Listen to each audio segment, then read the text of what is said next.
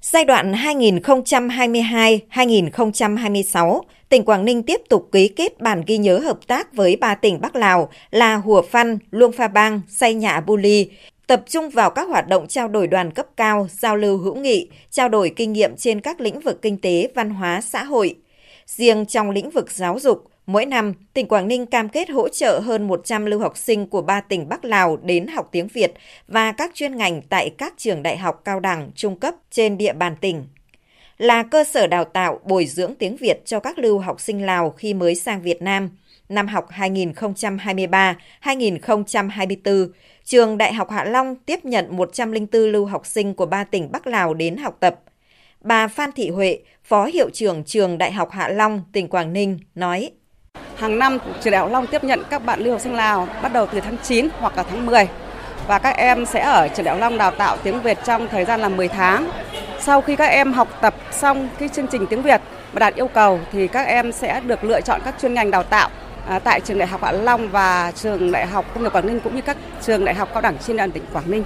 Hiện các chuyên ngành đào tạo thu hút lưu học sinh Lào gồm quản trị dịch vụ du lịch và lữ hành, quản lý văn hóa, khoa học máy tính, quản lý tài nguyên và môi trường, trường Đại học Hạ Long, kỹ thuật mỏ, kỹ thuật điện, tài chính kế toán, trường Đại học Công nghiệp Quảng Ninh. Nhìn chung, hầu hết lưu học sinh Lào ở bậc học cao đẳng đại học đều tốt nghiệp đúng thời hạn quy định và có đến hơn 80% sinh viên Lào đạt học lực khá trở lên. Về công tác tổ chức quản lý, tại mỗi cơ sở đào tạo đều có các cán bộ quản lý phụ trách sinh viên Lào. Bên cạnh việc đào tạo, giảng dạy về kiến thức chuyên môn, hàng năm, các trường cũng tổ chức kỷ niệm các ngày lễ lớn của Lào, Tết Bun Ti May, Quốc khánh nước Cộng hòa Dân chủ Nhân dân Lào cho sinh viên hai nước giao lưu học hỏi.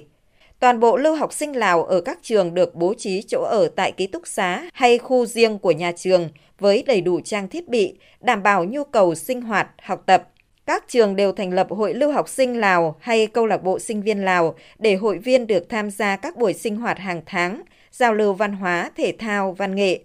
Phoi Phai Linh Vi Lây Súc, sinh viên năm 3, lớp quản lý tài nguyên và môi trường, trường Đại học Hạ Long cho biết, khi mới sang Việt Nam học tập, bản thân em là một người khá nhút nhát.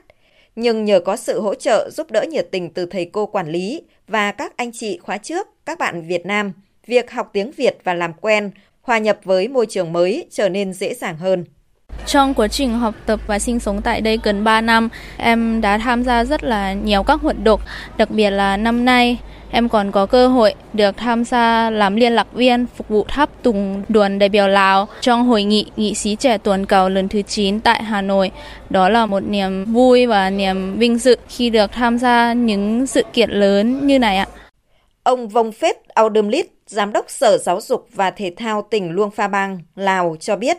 nhiều thế hệ lưu học sinh Lào sau khi tốt nghiệp đã trở về nước công tác, nắm giữ nhiều trọng trách trong các cơ quan nhà nước, các doanh nghiệp của Lào. Chúng tôi thấy rằng chất lượng đào tạo giảng dạy rất cao. Có đến 80% lưu học sinh Lào quay về làm việc trong cơ quan nhà nước. Trong tương lai, chúng tôi sẽ xin ý kiến hai bên để làm thế nào tăng cường sự hợp tác quốc tế trong đào tạo nguồn nhân lực chất lượng cao. Đặc biệt, thêm chỉ tiêu tuyển sinh và các ngành đào tạo ở Việt Nam.